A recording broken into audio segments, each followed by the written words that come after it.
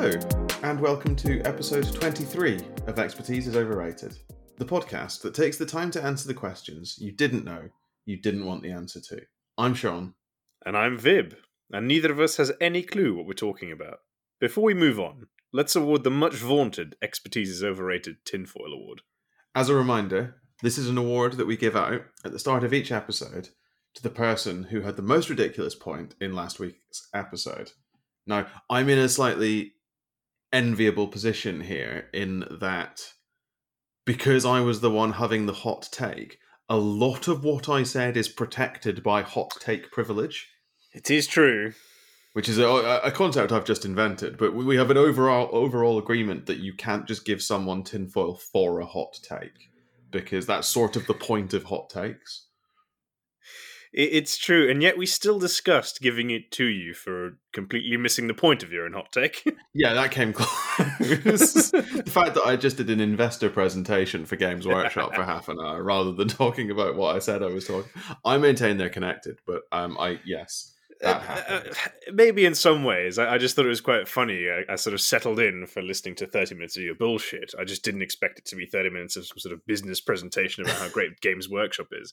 I mean, it's true and great, but it's not what I was there for, you know? Yes, you nearly got it for suggesting that you yourself are somehow prescient and capable of, because you're capable of foreseeing every possible eventuality because you're so clever, you just assume that everyone else is, and I threw up in my mouth every time you said something like that. And yet... Well, I put my foot down, you see, because I can't bear giving tinfoil to objective truths. Literally, yes, that's what it comes down to. This is where we're at, people. We're living in a world of alternative facts. Don't burst this bubble, you know. Who knows what the consequences of that could be. Just go with it. But no, we eventually did give it to you.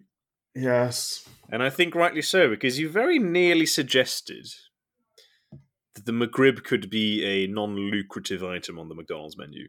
Yes, I did. I have to confess, this was probably because I don't know anything about McDonald's, having not eaten there for, I think, a decade. No, that's not true. I had some drunken McDonald's a few years ago. But other than that, I haven't eaten there for a decade. And I don't think I've ever overlapped with the McRib in my McDonald's consumption. So all I know about is that it's this thing that occupies the zeitgeist of conversation about McDonald's. And I just assume that it's a massive loss leader and terrible. But apparently not. I mean, I don't know if people will share my views on this, but it's just one of those iconic things that when it's there, you're just compelled to get it. I don't even actually know if it's good. Much like Warhammer models, pretty much. Yeah, it's just one of those things. It's just like, oh yeah, you must go and get this. So yes, apparently more than once during my hot take did I utter the unutterable, and some of it wasn't protected speech. So there we go. Yeah, I found a few loopholes. I think that just fell outside the remit of a hot take. Yes, it was quite an episode. I recommend everyone go back and listen to it if you haven't already. Even if you know nothing about Games Workshop or Warhammer Fantasy, you might learn something about business. Absolutely. I said a lot of numbers. I think that's business. Moving on. I think so. Yes. I thoroughly recommend everyone go back and listen to all the hot takes that we've done, because they are excellent, even if I say so myself.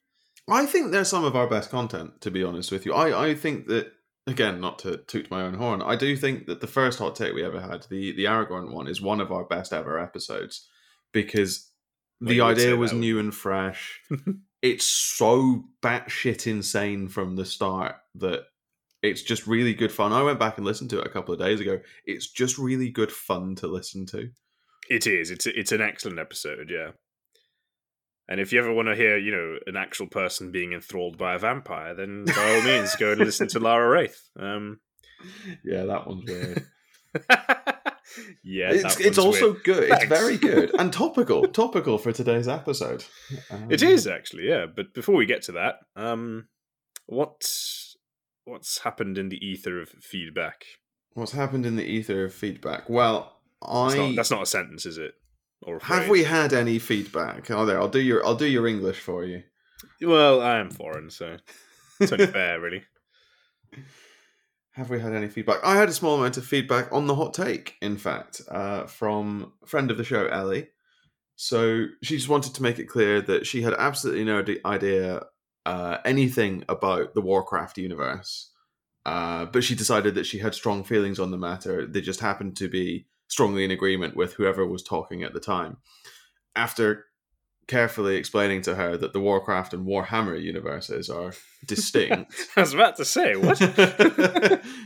which was a period of my life that neither of us are going to get back. Yeah, she said she enjoyed it despite not knowing anything about it, which was nice to hear.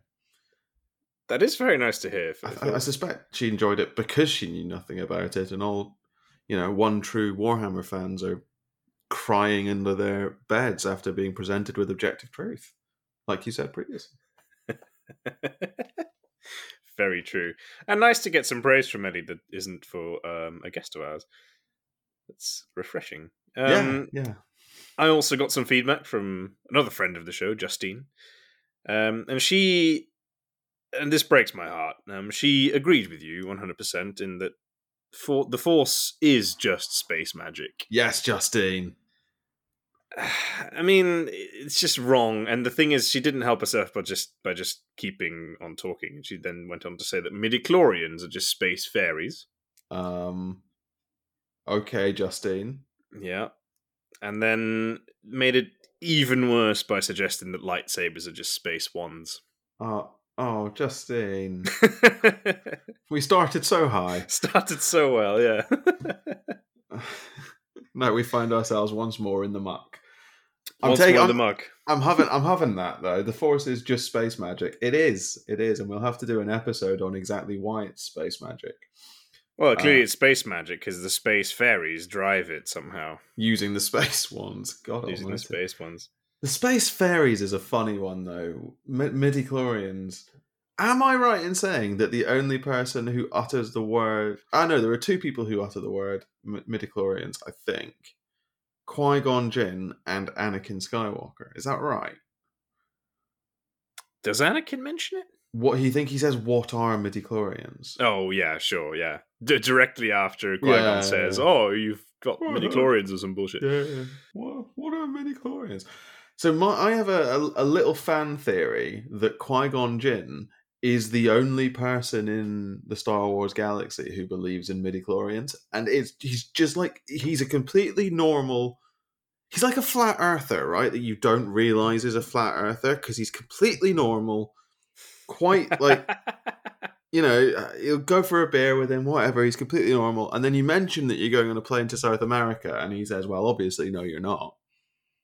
I'm sorry. He says, well, because South America doesn't exist, because the Earth is flat. So South America would fall off because it's on the wrong side of the Earth. And you're just completely taken aback by this otherwise normal man who just turns out to have a single insane belief. This is my Qui-Gon Jinn theory. You know what? I kind of like it. And also, it gets rid of midichlorians. I kind of like it. So, because he mentions midichlorians, like they're off the charts, and he says that to Obi-Wan, right? Yes, he does. So do we think that Obi-Wan's just listening to that going, what the fuck is either Obi-Wan's listening to it and going, oh, he's off on one again, or, and I think I like this theory better, is that Qui-Gon has just taught Obi-Wan wrong about midichlorians, and when they're handing out Padawan learners at the Jedi Temple when Obi-Wan's a Jedi Knight, and he says to Windu or Yoda, oh, I can't wait to explain the Force, talk about the symbiotic relationship that we have with the midichlorians. And Yoda's just sitting there going, oh, for fuck's sake. I thought we were done with this shitball. Excellent. I don't know, it's just an amusing picture in my head. No, I actually really like that. Like Qui-Gon's just an excellent guy all around and just has this one bizarre flaw. You could take it a step further and suggest that this has all come because obviously Qui-Gon Jinn was Count Dooku's apprentice. So it could just be a really, really long con by the Sith to undermine the Jedi by getting them to believe in fake science. And actually, that meeting would have been great. What, you think Sidious and Dooku just sat there going, yeah. I know how we can stick it to the Jedi. We'll just talk about these midi-chlorians. Yeah, Dooku turns up with this madcap, sort of Wile E. Coyote-esque plan. And Sidious is sitting there going, I mean, it doesn't cost us anything, so we might as well try it. It's probably just there like, this is a stupid idea, Dooku. Like, what are you doing? Then lo and behold, it fucking works on Qui-Gon. And Yoda all the time just sat there going, oh, come on, man. And then ultimately, the joke is on all of them, because Qui-Gon clearly uses his connection with the midichlorians to communicate from the dead. So that would be so good. Qui-Gon's voice is just all of the midichlorians singing at the same time. And everyone has to fucking eat their words. Gosh.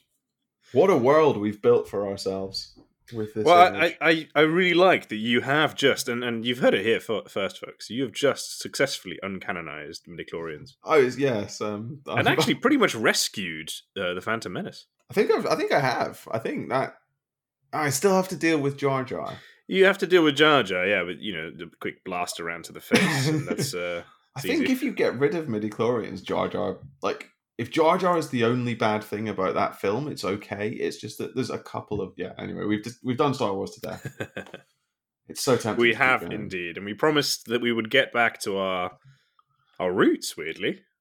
We did, yeah. Dresden Files. This is where it all began, folks. This is where it all began, exactly. The Dresden Files. And boy, we've had some great topics, some great discussions. This is where even the idea for Expertise is Overrated came from. It very much did, yes, because we kept arguing over Discord. We did. About the most minute details of the Dresden Files. Amongst other things, but Dresden Files came up a lot. And believe me, the minutiae of the Dresden Files is where we're going to spend a lot of this episode, I fear. See, I bet that you're regretting that all this, however long ago it was now, that you told me to go and read the Dresden Files because they're very good. Oh, God, I did, didn't I? That was a mistake. That was a mistake. Oh, think about how many peaceful evenings I would have had rather than doing this if we'd never had that conversation. I know. So it's really all your fault. That's really upsetting because it just is. Anyway. Well, we still blame Lionheart, obviously. But obviously. Then I blame you. Yeah. No, that's fair. Lionheart, then me. I'll take that. I shall, of course, never blame myself. No. Blameless in all of this. Just a victim, exactly. Really. I mean, and I, of course, saw it coming. Anyway. The Dresden Files. Famously a series about a wizard. Yes. Dresden. Urban fantasy. Urban fantasy. And we are not going to talk about wizards. Well, I'm sure we'll probably end up talking about We'll probably end up talking about wizards. But we're talking about the vampires in the Dresden Files. Yes, we are. So across the 16-book series of the Dresden Files, we encounter... Wait, 16? Is that right? I feel like that's right. So there's still 9 left? It might be 17 with Battleground. I'm not sure. He's aiming for 25, right? Including the 3 at the end, yeah. Wow, okay, right. That's still a lot left. My goodness, how much worse can shit get in Chicago? Anyway. I might be wrong. It might be close to 18, but I think... No, it actually sounds about right, yeah. I think 16 or 17 feels right. Anyway, we encounter 3... I guess there's going to be how you categorize 3 types of vampire, and we hear mention of a 4th. So the 3 types of vampire are designated by colours. There are the black, red, and white courts of the vampires. Now, I think that the idea of separate courts of vampires appears later in the books than one might otherwise think. Certainly, it's not in the first book in which you meet vampires. I don't think, because you meet a vampire, the first vampire, in Stormfront, which is the very, very first book. And there's no indication there that there are other types, I don't think. No, I agree with you. Bianca, the vampire in question, is Just a vampire. She's Yeah. just a vampire. But that could also be Harry Dresden, the protagonist's naivete working there. Because I don't quite Yeah, because he's not a full member of the White Council at that point, so it's entirely possible that he just doesn't know. Yeah, I think so. I mean, I suppose he sort of knew enough about certainly Bianca's kind of vampire, or maybe he just went with pop culture and it happened to work for him. Well, he was expecting Bianca's type of vampire, the whole skin suit creature thing. I think he doesn't. I mean, he seems revolted by it, but not shocked. But I guess the question is, we're already getting into way too deep territory here, I think. But the question is because he brings sunlight essentially, right, as one of his defensive mechanisms. So is he already assuming that she's not White Court, or does he not know about the White Court at that point? I'm not sure, and I think the answer is that the White Court didn't exist at that point. Oh no, I don't buy that. No, I mean in Jim's head. In Jim's head. Oh yes. No, I do buy that. Obviously, yes. The White Court existed because Papa Wraith is like 1,000 years old. Your timeline is very off. No, in Jim's head for sure, but Jim's head is a scary place. Anyway, Jim Butcher being the author, we should stress. I guess what we should do then, because we've already started describing them, is talk about the differences between the three types of vampire. I guess because the idea here is that by the end of this episode, we want to have worked out what the worst kind of vampire is. So is that as in the most dangerous, the nastiest, the least good for mankind? I think. Yeah. I guess we can break it down into categories. So the worst for mankind as a whole, perhaps, or the biggest threat in the series, perhaps, is not a bad way of putting it. The biggest threat in the series, okay. Yeah, so that probably rules out one type already. And I guess also, which one would you least like to meet? Be that in a dark alley, or just meet and then, have to spend an amount of time with. Right. Okay. So on a species-wide level, and then on the individual level. Yeah. As in, which kind of vampire would scare you the most? Should you run into one? Yes. Okay. I see. Cool. So starting, I guess, with the vampires that we probably see the most of across the series, that's the White Court. I'm going to suggest. I think so. Although it takes us a while to... You meet the first White Court vampire in... the second book? Third book. Third book, yes. I can never remember the names. That's Grave Peril? Grave Peril, yeah. Grave Peril, yeah. That's Thomas Wraith. Thomas Wraith, yeah. And the point about the White Court is that they are consistently referred to as the, quote, most human of the vampire courts, or they're members of the most human of vampires, and they feed on psychic energy directly, so they don't feed on blood as the other two types do, and they can be broadly split into three within the White Court. They can be broadly split into three different types. So you have the Wraiths, so Thomas Wraith, Lara Wraith of Hot Take fame, who are essentially very similar to succubi and incubi. So they are essentially, they feed on lust. You have the Scarvis, who feed on despair, I think, and you have the Malvora, who feed on fear. I think that's the right way around. Yeah. That's the right way around, isn't it? Yes. Yeah, and so that's what they do. They engender these emotions in their prey, and then feed off those emotions, and at the same time extract some of their victims' life force, and that's how they keep going. Contrast with, do you want to do the Red Court? Yeah, I mean, the Red Court are arguably in between the white and black in terms of their humanity, in so far that they can appear human. As a matter of fact, they're always described as appearing as very, beautiful Mhm. and glamorous humans. But that is a complete mask. It's a flesh mask. Underneath, their true form is this sort of ugly, disgusting, revolting monster, described kind of bat-like, I think. Certainly in terms of the sort Yes. of the black leathery skin and that sort of imagery that you might associate with vampire So films of old. I've always a little bit pictured them as this is not right. This is actually how I picture them, but the closest I can get to is like a xenomorph. A xenomorph. So from Alien, the aliens from Alien, not with like the head Y- shape or Yeah, anything no, like that, but the sort of scuttling way that they're described as moving. no, I kind of see that. I agree with you there, but I think for me in my head they look a bit like gargoyles That yes, that's with the very sort of good. alien texture. That's good. I like that. Yeah, that's. But yeah, it's they're monstrous on the inside most of the time, and sometimes on the outside too. Yeah, I mean they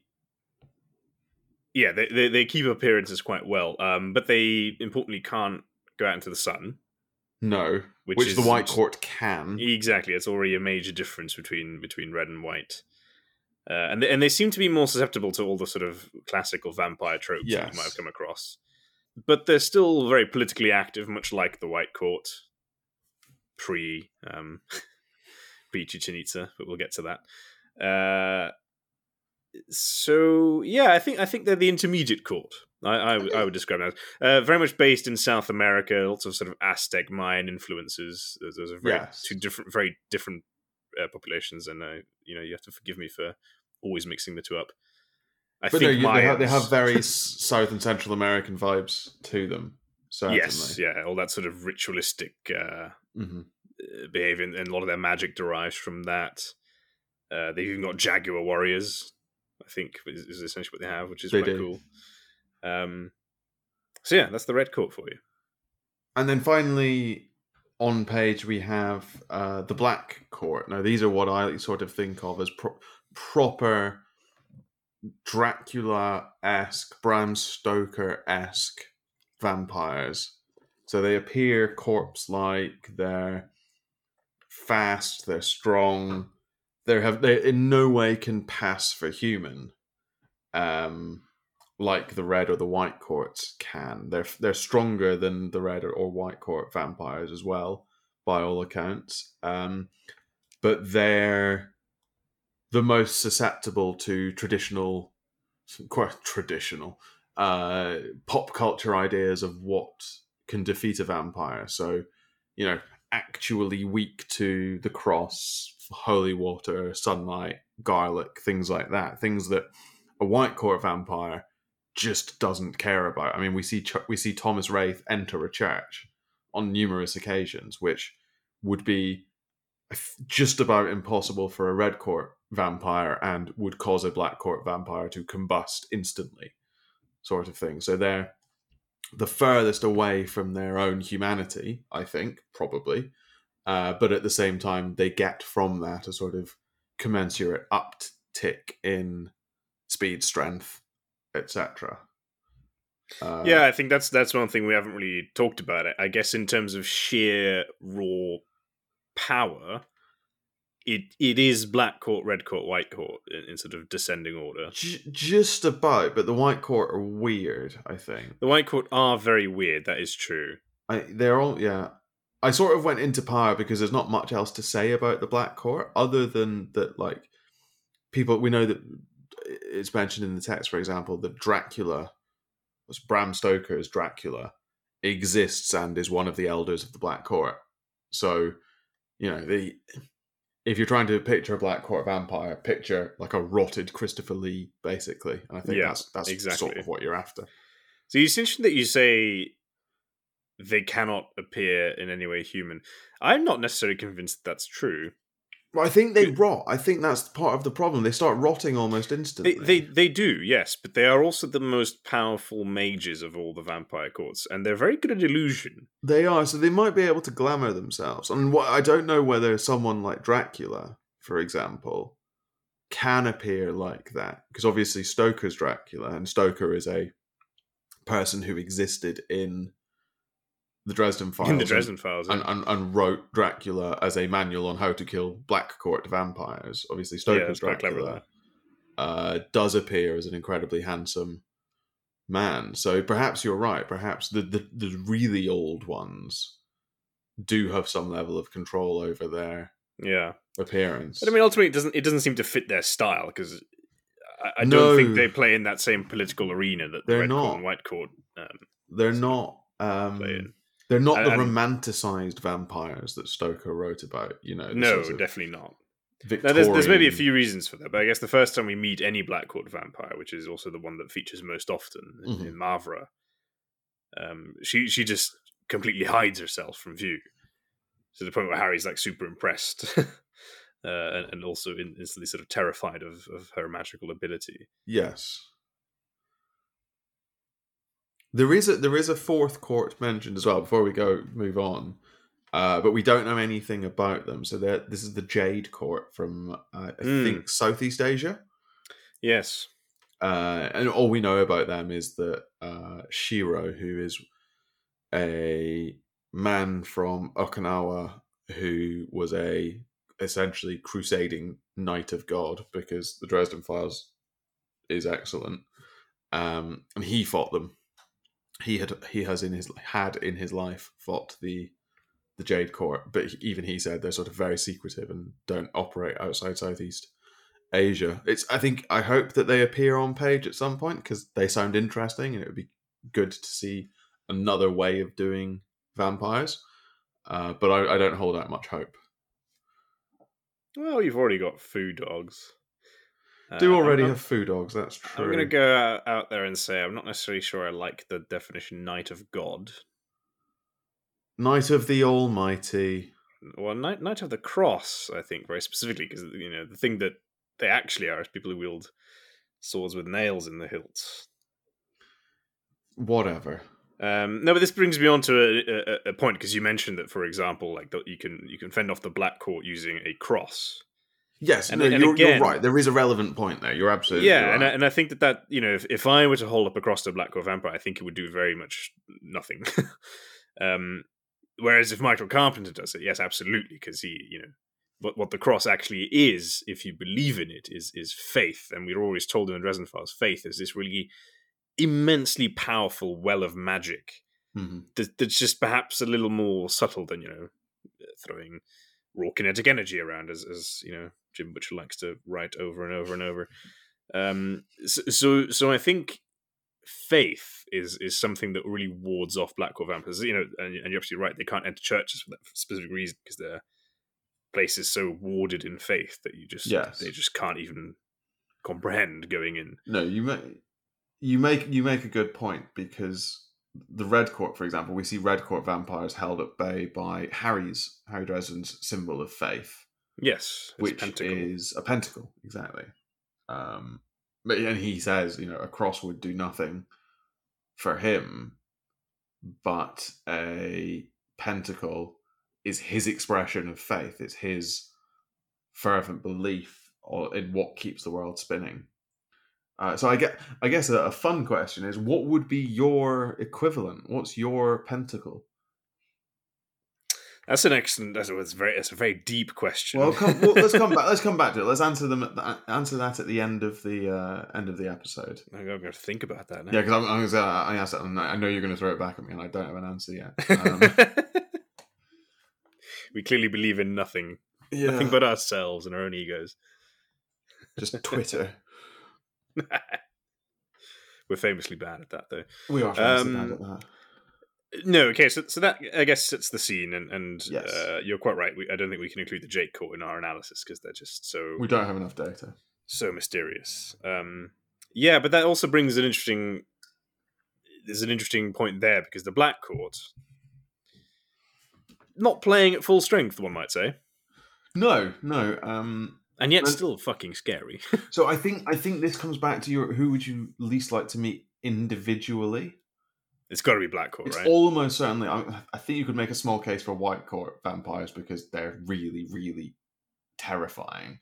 But I think it just has to be Black Court because the sort of the way they're described is so horrific.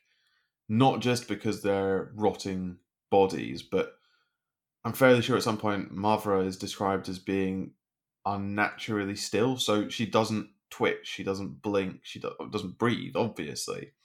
But like, they're not even sort of like properly undead. It's weird. They're almost described as machines rather than anything else.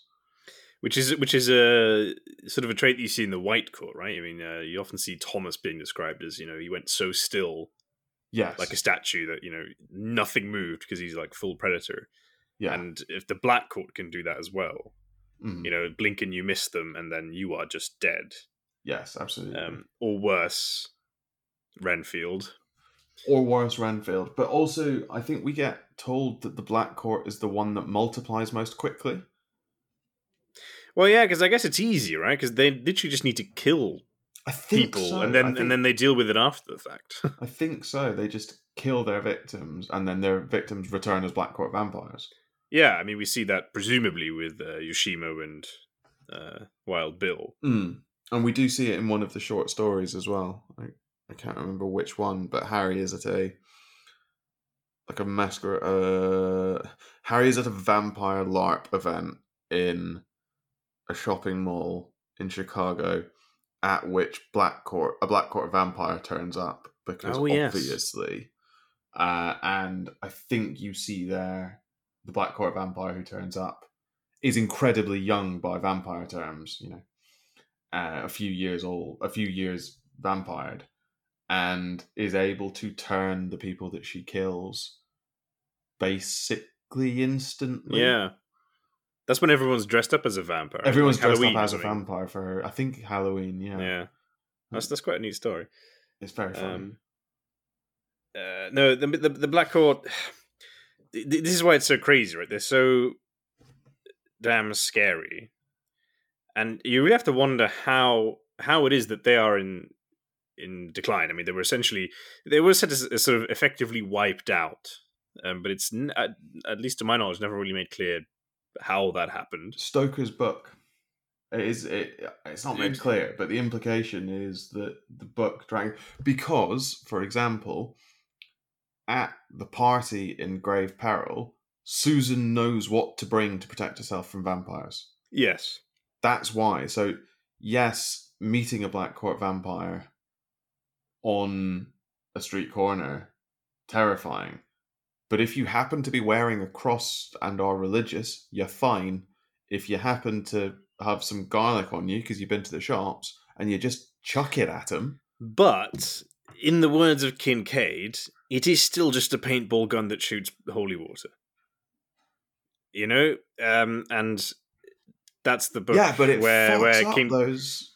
Well, no, but because they only just barely kill the youngest Black Court vampire there. And that's after the whole place is more or less torched and blown to pieces. Doesn't the paintball gun rip one apart? No, it rips like their flesh off, but it doesn't kill them. And ultimately, they threw everything, including the kitchen sink, full of holy water, probably, at Mavra, and she just walks away. As a matter of fact, she disappears, to the point where she fakes her death and is completely fine. Yeah, no, that's true. So they are still incredibly hard to kill. I think they are on an individual level, but we're led to believe that that Stoker's book, combined with just vampires joining the zeitgeist, is such that they cannot operate openly, or not openly, but you know what I mean, in the same way that they could before the book was published. Yeah, I think that's right. I think that's right. You almost have to wonder as well if that then means that explains why the red and white courts kind of conduct their business the way they do, right? Hide in plain sight, essentially. Well, I think we're told that the White Court were the ones behind Dracula being published, That does sound like them, yeah. which is just excellent. But yeah, so that maybe they're worth moving on to now. The White Court. So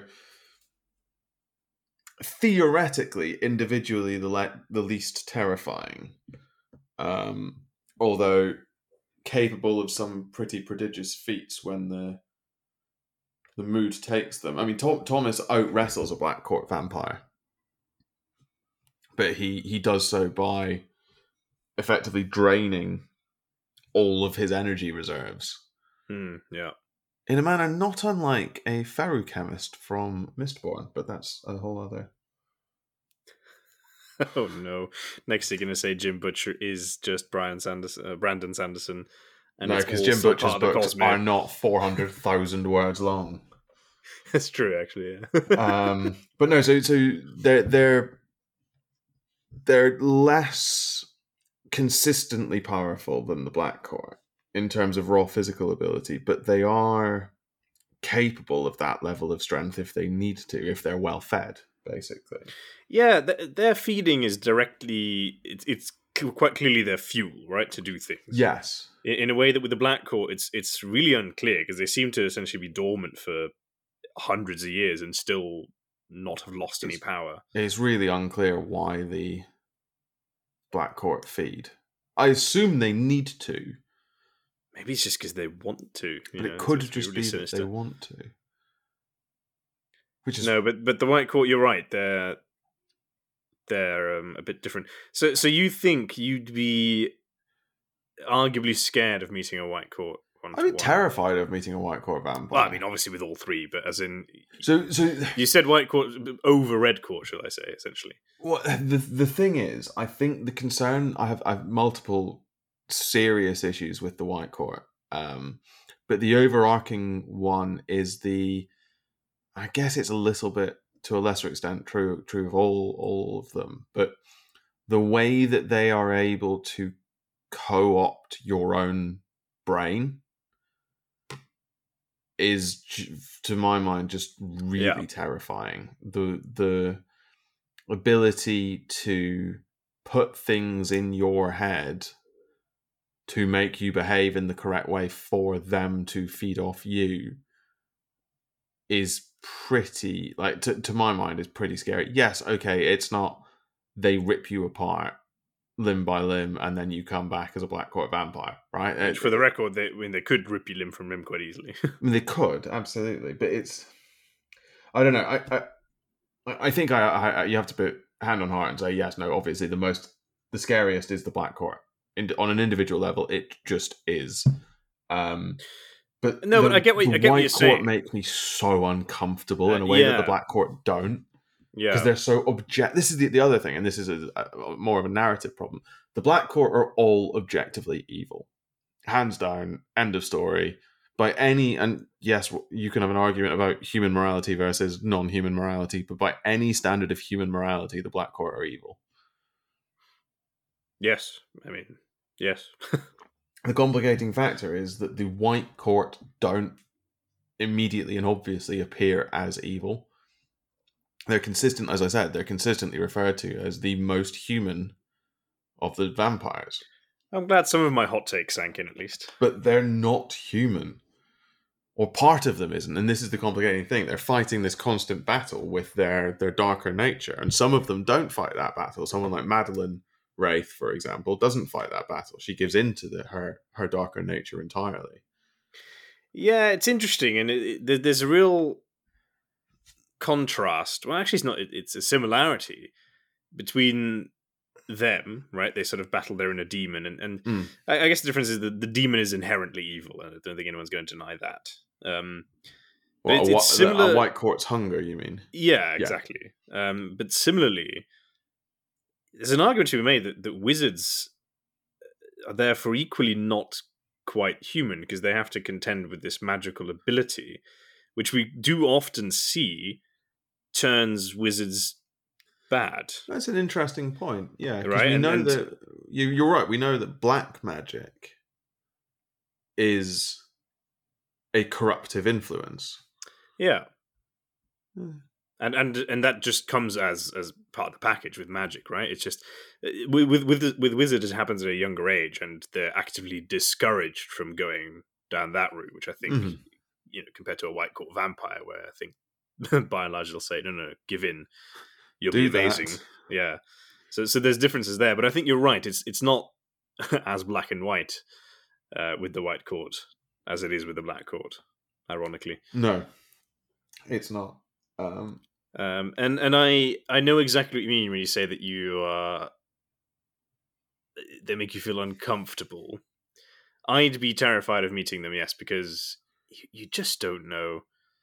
You just don't know, and that's why I think, for me, the White Court are the single greatest threat to humanity as a whole. I think that's probably true. I think the way I think of it is if you're going into a bar to meet any one of someone from each of the courts, basically. Black Court Vampire, you're dead. Red Court Vampire, which I guess we need to come on to, you're probably dead. I'm gonna already say I think easiest to kill. Actually, the shittest of the three. I'm just gonna come out and Red say Court, probably. Red Court. Yeah. I mean, I'm dead. Funnily, Red Court Vampire is probably dead a few hours later, but that's an entirely different story. White Court Vampire, though, you could meet Lara and have a nice, she could not be hungry, so you just have a drink, have an interesting conversation, and then go your separate ways. You could meet Madeline. Yeah, That's and yeah. and it's the perfect example of how there's shades of good and evil within all of them individually, right? Yes, I think we don't see those shades in the red or black courts. Yeah, maybe that's it. I guess The red or black courts don't appear to have a Thomas. Really? Yeah. Never mind. They don't appear to have a Lara. Never mind a Thomas. Yeah, I think that's a fair way of saying it.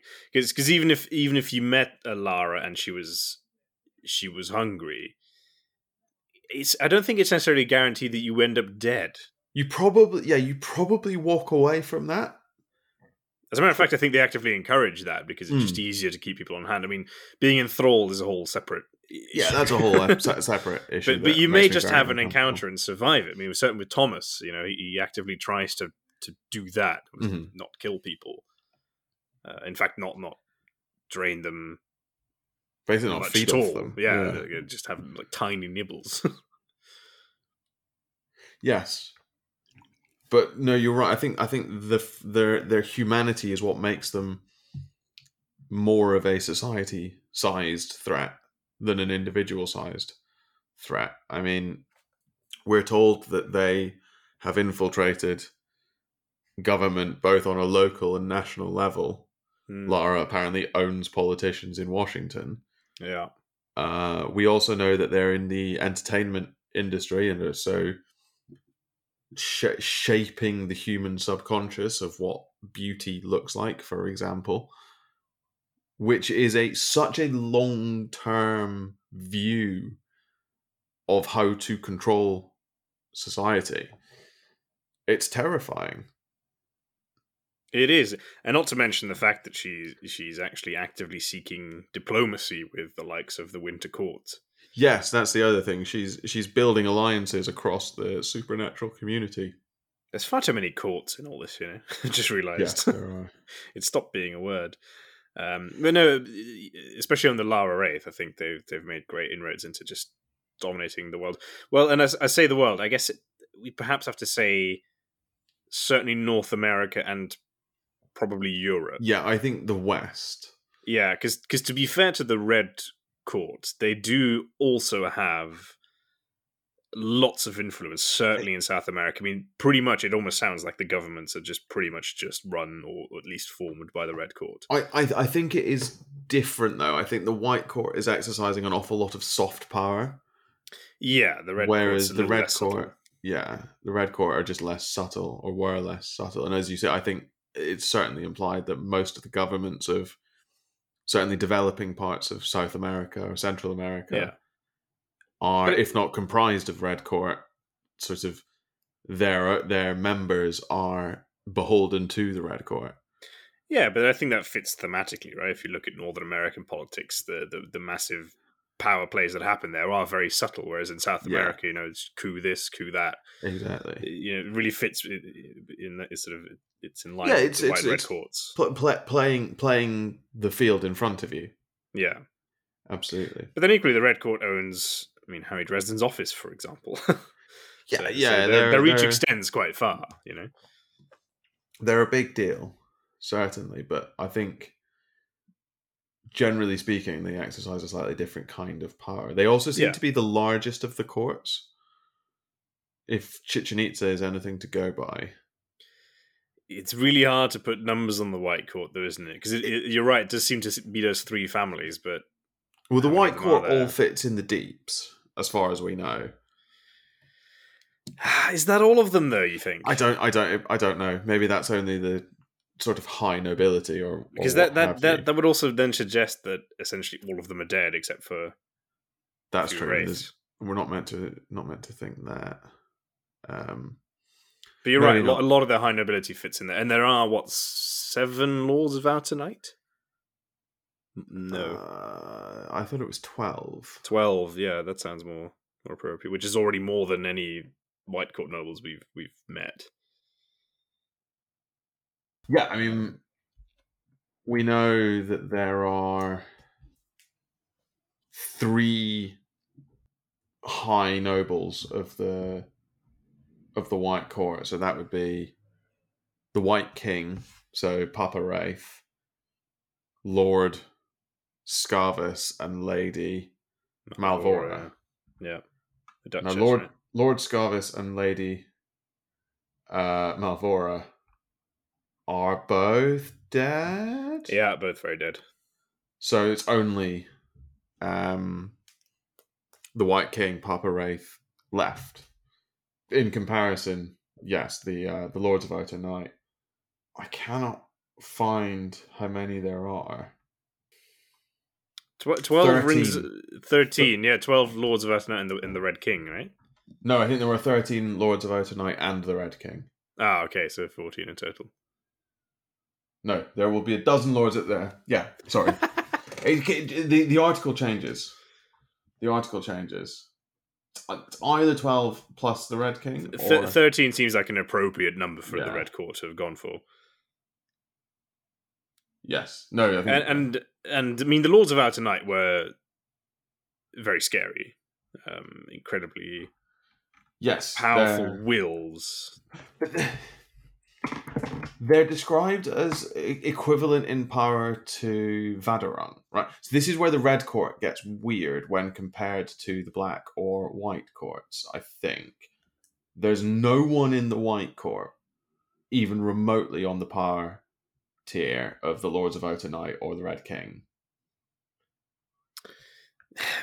Well, Papa Wraith is such a weird exception. No, but... parking Papa Wraith because he seems to be protected by an outsider or something. If you look at the other high nobility, so Scarvis and Malvora, they're powerful White Court vampires. They're not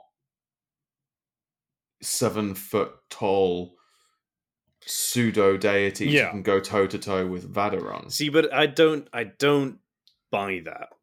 No, I'm not saying that they actually are pseudo deities. I'm saying that Vadarung himself says that. Vadarung himself says if he were to go to their seat of power, they would almost be on par with him. But he's talking on an individual level. He's not talking about all 13 of them together. Is he? I think he's just talking about... Okay, yeah, if you got the... I'll find it again. If you got the thing. Because to me, that was always like, oh, if I go there, I'll have a bit of a hard time. What does he say? Because what I... Well, you can, if you have the quote handy, you can go first. But where's it gone? You haven't got it handy. Wow, no prep for the episode. Shocking. Yeah, shut up. I'd say shut up and let you talk, but you're not talking. No, this is really bad. I just read it. Vadarung says, Content. their power is on a par with Donner Vadarung's, and even if waned from its height, it's more than mortal can face in a challenge. I can't find the "we stand here at my center of my power on Midgard" quote, which is the one that you're talking about. Yeah. But that's still ambiguous, though. Their power, is that them collectively or individually? It's unclear. It's very, very unclear. So essentially, my counter to all that is... I have it here. Okay, you got it. Donner Vadarung, referring to the Lords of Outer Night. "It is within my capabilities to kill you, young wizard," Vadarung said quietly. "I could wish you dead, especially here at the center of my power on Midgard." He got up, came around the desk, and offered me his hand. I took it. He pulled me to my feet, steady as a rock. "You will be at the center of their power. There will be 12 of them, each nearly as strong as I am. Each nearly as strong." Yeah, see, the problem there is that Leah waltzes in and like just magics a few of them almost to death. Yeah, there's something weird about... I think... So either Leah is way stronger than any of us would perhaps suggest, or she's like impervious to their powers, or she's just a better wizard because ultimately, in a magical duel, maybe the Red Court. I think Vadarung might be overstating their power slightly because he needs to set Harry up. Because Vadarung can see the future, everything that Vadarung says needs to be taken with a pinch of salt. Because by saying things, he changes the future, and he knows he knows how to change the future. It's the curse of prescience. Yes, it's the curse of prescience. Yeah, I'm going to skip over that stupid statement. But so you have to take Donner Vadarung. You have to take what Vadarung says with a pinch of salt. No, I think you're right. There's an element of he wants to get Harry there, and by telling him that they're scary as fuck, that's by telling them the easiest way to get him there. Yeah. Because he's going to go and rescue his little girl. All that said, there is no one in the White Court on their level, and I think the only person in the Black Court vaguely on their level that we see is Dracul himself, and he's not actually a member of the Black Court. You're just going to keep on being correct about this downstream, aren't you? So look, that's a word of Jim, isn't it? May well be. It's also just objectively true. I rest my case. Anyway, we only ever use word of Jim if it works in our favor. Anyway, no, I think still, if it came down to who would I most want to meet down a dark alley, if I had to meet a vampire, I think it would be Red Court. Sure, if it's a Lord of Outer Night, I'm screwed. But yeah, or even like an Ortega figure, like a war leader, a noble. But you're right. Your average Red Court chump vampire. But even like an Ortega, because it's always described that if you hit them in the belly, essentially, drain them of their juice, quite literally, they will suffer. And I think that's as true of an Ortega as it is of a chump. Now, obviously, it's going to be very hard to hit an Ortega. Yeah, but that's like one lucky shot, right? Whereas Black Court, no chance, and White Court, you have to just hit them a lot. Yeah, you have to hit them until their energy reserves are depleted. But because they're energy reserves, the only way to deplete them is to like force them to use them. Whereas, as you say, you can basically stick a tap on a Red Court vampire's belly. And the White Court seem faster. I think this is another one of those. They are when they need to be. Yeah, I guess not all the time, but the Red Court, I mean, they're strong, but they're never really described as all that quick, I suppose. I think Bianca is quick in Stormfront when she goes for Harry. Yeah, and actually even Susan and what's his face? Martin. They're both very fast, and they're only half Red Court. Yeah. So I think they are fast. I think they're not Black Court fast. I don't think they're blinking you're already in 3 pieces fast, but I think they are supernaturally fast, I think. Yeah. But all of this is rather moot, really. this discussion about the Red Court, isn't it? Well, Because they're all fucking perhaps dead. yeah, but are they all fucking dead? Well, apart from maybe 2 or 3. Well, I guess the question is there's the eventual the possibility of someone having been turned just on the cusp and somehow having escaped the curse. Yes. For those listening who don't know, one of the major events in Dresden Files thus far has been the complete and utter eradication of the Red Court by Harry Dresden because they kidnapped his little girl, and good on him. So they are, as far as we know, all dead. The exceptions that you're alluding to, I think, would be the Ebes, right? I'm alluding to the Ebes, yes. So because they were deep in the Never Never, the implication has been that they could have survived. See, I really don't buy that. I, in fact, think they predeceased their Red Court brethren by quite a margin. You think the Earl King killed them? Oh, 100%. But they definitely... The Earl King... They're under... No, because they lose the duel. Not under Gestright, They lose the duel, and the loser of the duel was going to be killed by the various goblins that were there. That was like the whole point of the you're right. I'm just wondering whether they were kept alive for a bit first. I mean, it's possible. It's possible, but I strongly suspect that they would have just had some fun with them. I mean, the way the Earl King describes what they were going to do to the losers was not good. Quite scary. Yeah, he's not a good guy.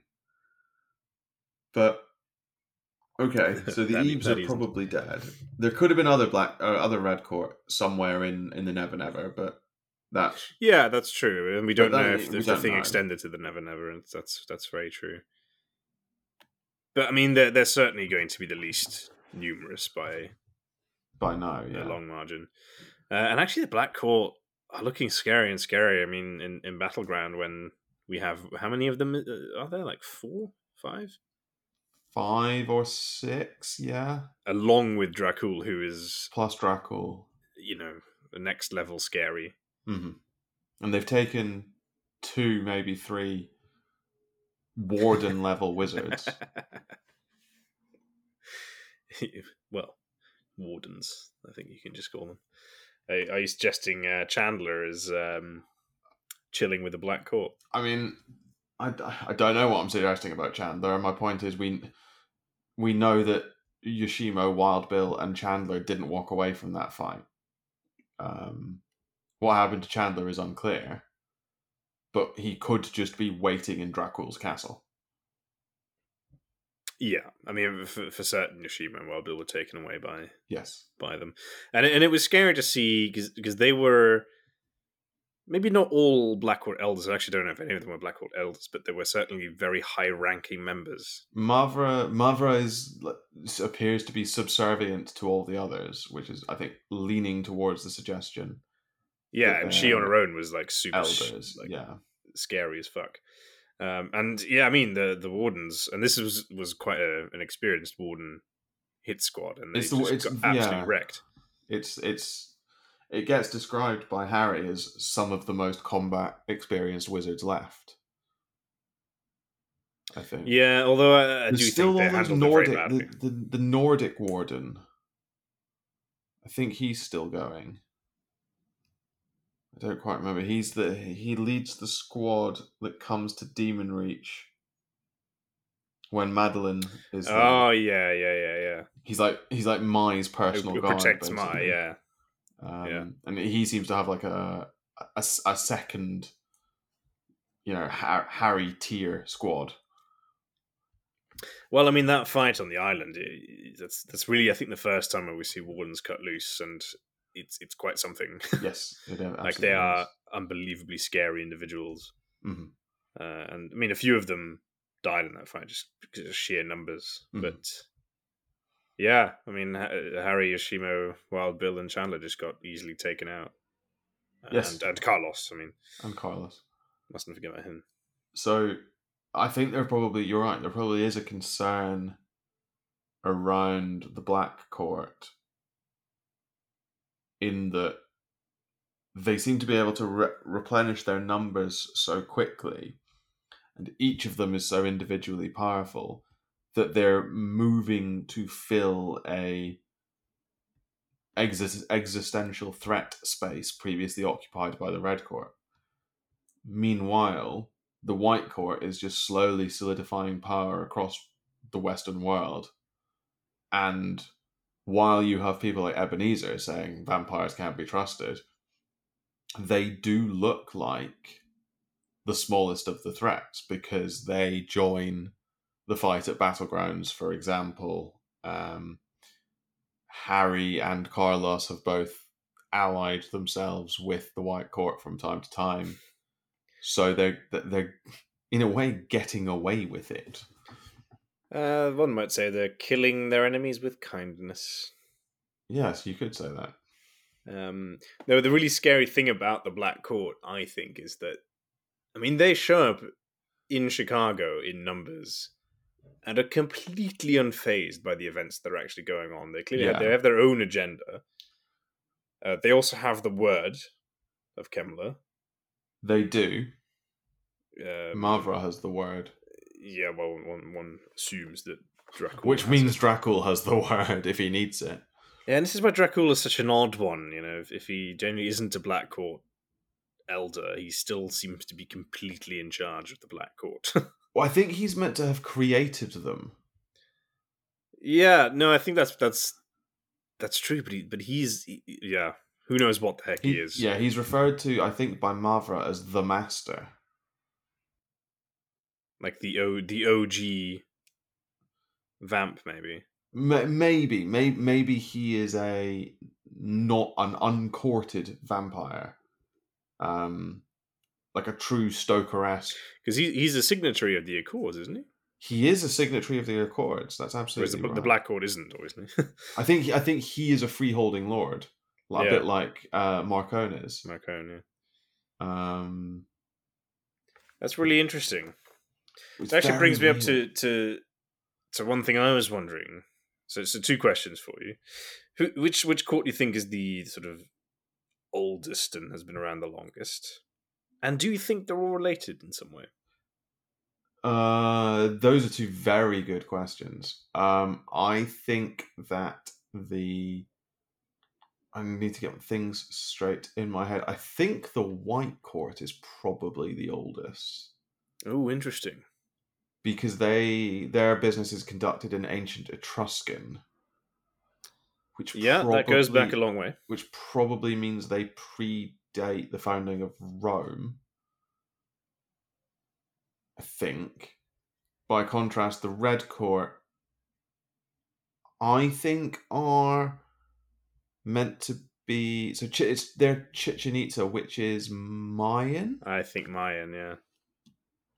I could be wrong, but I don't think the Mayan civilization predates ancient Etruscan civilization, but I'm not sure. I think it's one of those two. Though I don't think it's the Black Court. So the Mayans were right around. I mean, their golden era was supposedly around 250 CE. Okay, so they're pretty much contemporaneous with, so their founding is likely contemporaneous with civilization in the Mediterranean. Well, no, because the Etruscans, you see, are 6th century BC. So sure, but if the Mayan Golden Age was 250, yeah, so maybe contemporaneous, maybe. Which then interestingly could suggest that there's a relation there. Do I think they're all connected? I don't know. And Dracul, Dracul's such a weird. But where do you think he's from then as well? I think Dracul. I maintain that I think Dracul is a Starborn from a previous cycle. You think he's a wizard? No, Starborn wizard. I don't think he's he might be a Starborn wizard, but I think he's something else as well.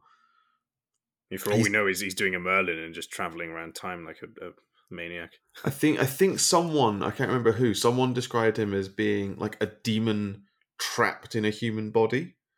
Oh, interesting. A Starborn demon. or a scion or something like that. But yeah, I think we don't really know enough to. But so Dracul could be a demon trapped in a Starborn's body from like the first cycle, so like the Merlin cycle, basically, and be the progenitor of all 3 or indeed 4 vampire cohorts as well. If you imagine, he sort of carved off 3 or 4 different aspects of his vampirism into these three or 4 courts. So the Black Court took the raw power that he got. The Red Court took some of the mysticism, and the White Court took his sort of ability to mind screw with people. Maybe, I don't know.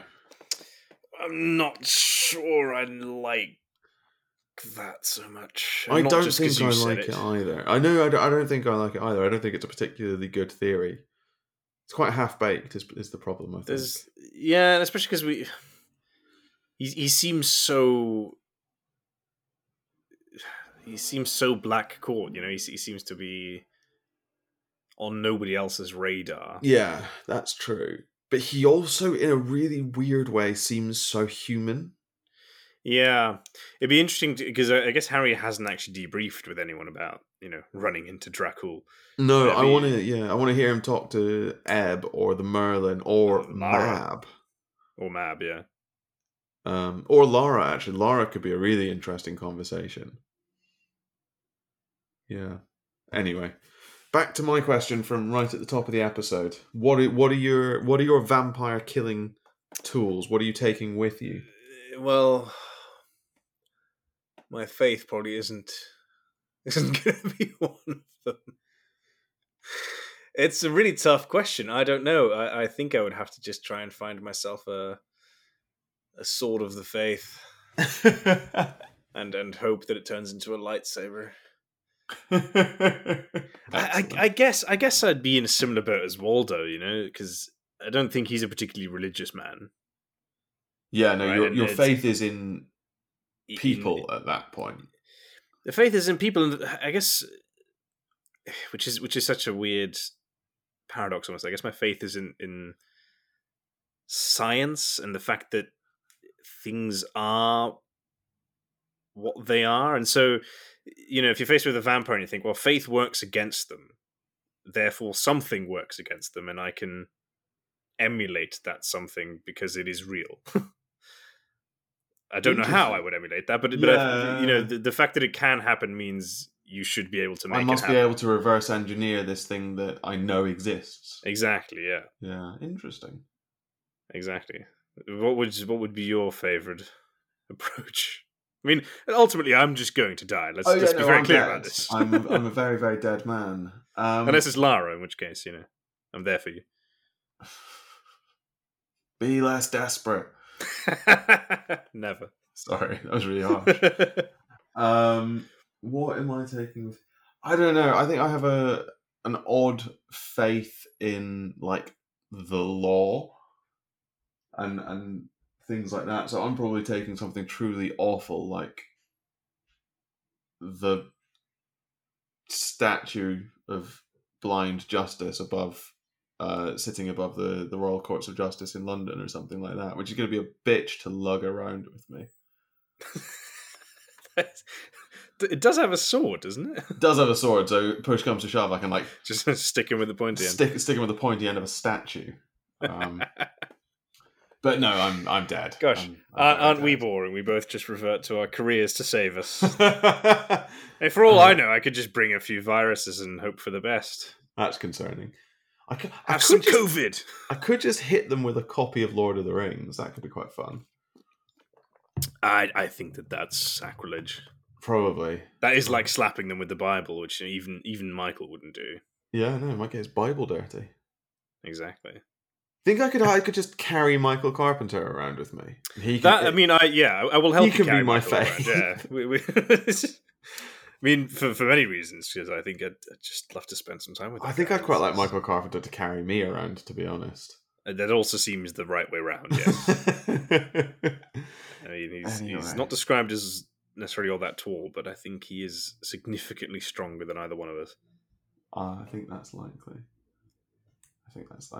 I think that's everything. Yeah, there we have it. So we're scared of the Black Court and the White Court, and not so much the Red Court. Individually Black Court, on a societal level, White Court, but also on an individual level, White Court scary, and on a societal level, Black Court scary, Red Court chumps. I mean, well done, Jim Butcher, for taking the same base sort of creature and giving it such different spins. It's really very impressive. Unique personality and character. It's really impressive. Really well done. And it's given us an hour plus worth of content, so there you are. Yeah. But I think before we wrap up, we probably have a little bit of an announcement. Yeah, we have a small announcement. This will be the last episode of Expertise is Overrated for a short while. I'm moving house, and also we are having a baby, and as such, we not including me. Vib and I are not having a baby. Much not. Our application to adopt was refused, and the police had to come round and talk to us individually. Which is why we're recording this over Zencastr. For some reason, we've been given restraining orders against each other. I'm not quite sure. I think this might be unprecedented. But no. Well, this just got weird, didn't it? It's got really weird really quickly, and I apologise. Reverse. So I'm moving house, and my wife and I are having a baby.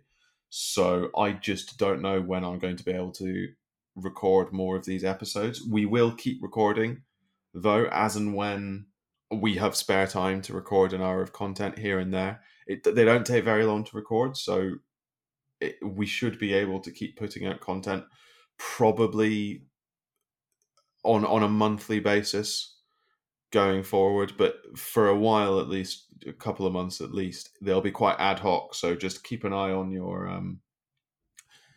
podcast feeds, I guess. Yeah, and make sure to follow.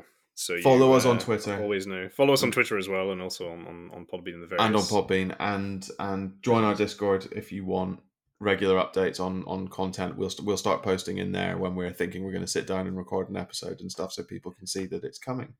Yeah, I mean, let's be honest. It's just going to be the copious amounts of research that we put into the episodes that's going to suffer. Which will almost certainly not be noticeable. That's true. I won't have time to go traipsing through Games Workshop's annual accounts again, which is probably a good news to everyone. You say that. You're going on one long holiday. I'm just going to skate over the fact that having a baby is probably a lot of hard work. Yeah. So I've been told. I found it within myself to forgive you for this. I'm sure the listeners can too. Very magnanimous of you. No, I mean, I'm sure the listeners will join me in wishing you all the very best. I think it is relatively soon. I hope you're ready. No. Yeah, exactly. You can expect absolutely no support from me. So excellent. Yeah, good luck with that. Thank you. And at this point, all I can say is thank you so very much for listening to this episode of Expertise is Overrated. No doubt we've said some things that were either objectively wrong or downright offensive. As ever, feel free to let us know. Rate the podcast and leave us a comment or drop us an email at expertiseisoverrated@gmail.com. Tweet us at @0expertise. Check out our website, expertiseisoverrated.podbean.com, or come join us in our Discord server. If you're lucky, we might just argue with you in one of our upcoming episodes. If you're really lucky, we might call you an idiot. In our next episode, whenever we manage to put out our next episode, we will be returning to Arda, discussing the mysterious Tom Bombadil and his good lady wife Goldberry. Join us then for more nonsense.